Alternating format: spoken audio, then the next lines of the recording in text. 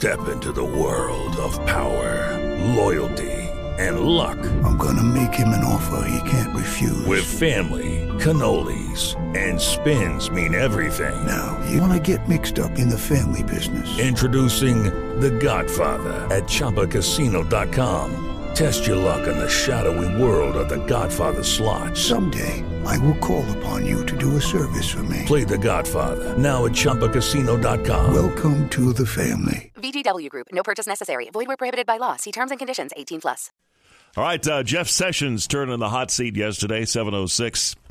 Here on News Radio 1140 WRV, the Attorney General testified in front of Congress about a whole variety of things. There's some real takeaways, I think. He denied 4 major allegations against him with regard to the Russia investigation. Here to talk about with us is Rachel Sutherland, Fox News Radio in D.C. For one thing, he denied that he purposely left out his 2 2016 meetings with Russia on his confirmation hearing. Rachel? Oh, absolutely. He has definitely said that before and confirmed that as well. Hi, Jimmy. And, some other takeaways really from the day is I felt like the Attorney General really wanted to clear his name. This was about really defending his honor in a lot of respects. He implored what he called his colleagues, he served on the Senate for such a long time, to see things the way he sees them. He said that the very notion that he might have colluded with the Russians, he called that an appalling and detestable lie.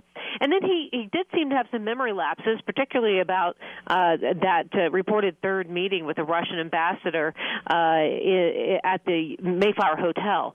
He said that he didn't remember meeting with him. He acknowledges he was there at that foreign policy speech, but doesn't remember meeting with him. So a lot of key moments, but lawmakers are definitely getting frustrated with him for not answering a number of their questions. Yeah, he also denied, by the way, that recused himself from overseeing the Russia investigation because he wasn't being forthcoming about those meetings, and he denied that he violated his recusal by advising the president to fire the FBI director.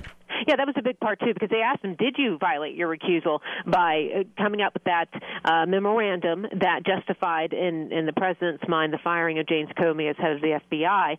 And he said no, because he just was asked for a recommendation. It was later that the president said that he was going to fire him anyway, and I don't know, because Sessions refused to answer the question as to whether or not he knew that the president was going to fire him later, and say that it had to do with the Russia probe. Yeah, the other thing that Jeff Sessions, something he did not do was deny James Comey's broader allegations against the possibility that the president might have meddled. That's true. I felt like, again, Sessions was in self-preservation mode, not necessarily President Trump preservation mode.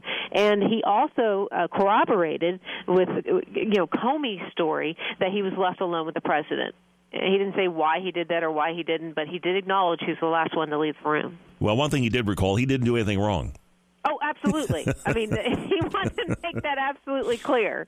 All right. Well, executive privilege. He did try to assert some executive privilege on behalf of the president, but the senators didn't care a whole lot for that, did they? No, they didn't, because the explanation was quite wonky. He was saying that longstanding Justice Department rules prohibit him from talking about the private conversations with the president because the president may want to invoke executive privilege later. I mean, they're like, what longstanding rules? Are these on paper?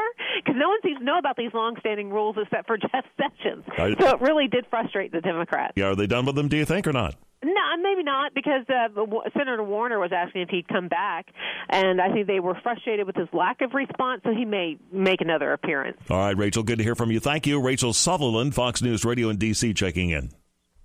With the Lucky Land Slots, you can get lucky just about anywhere.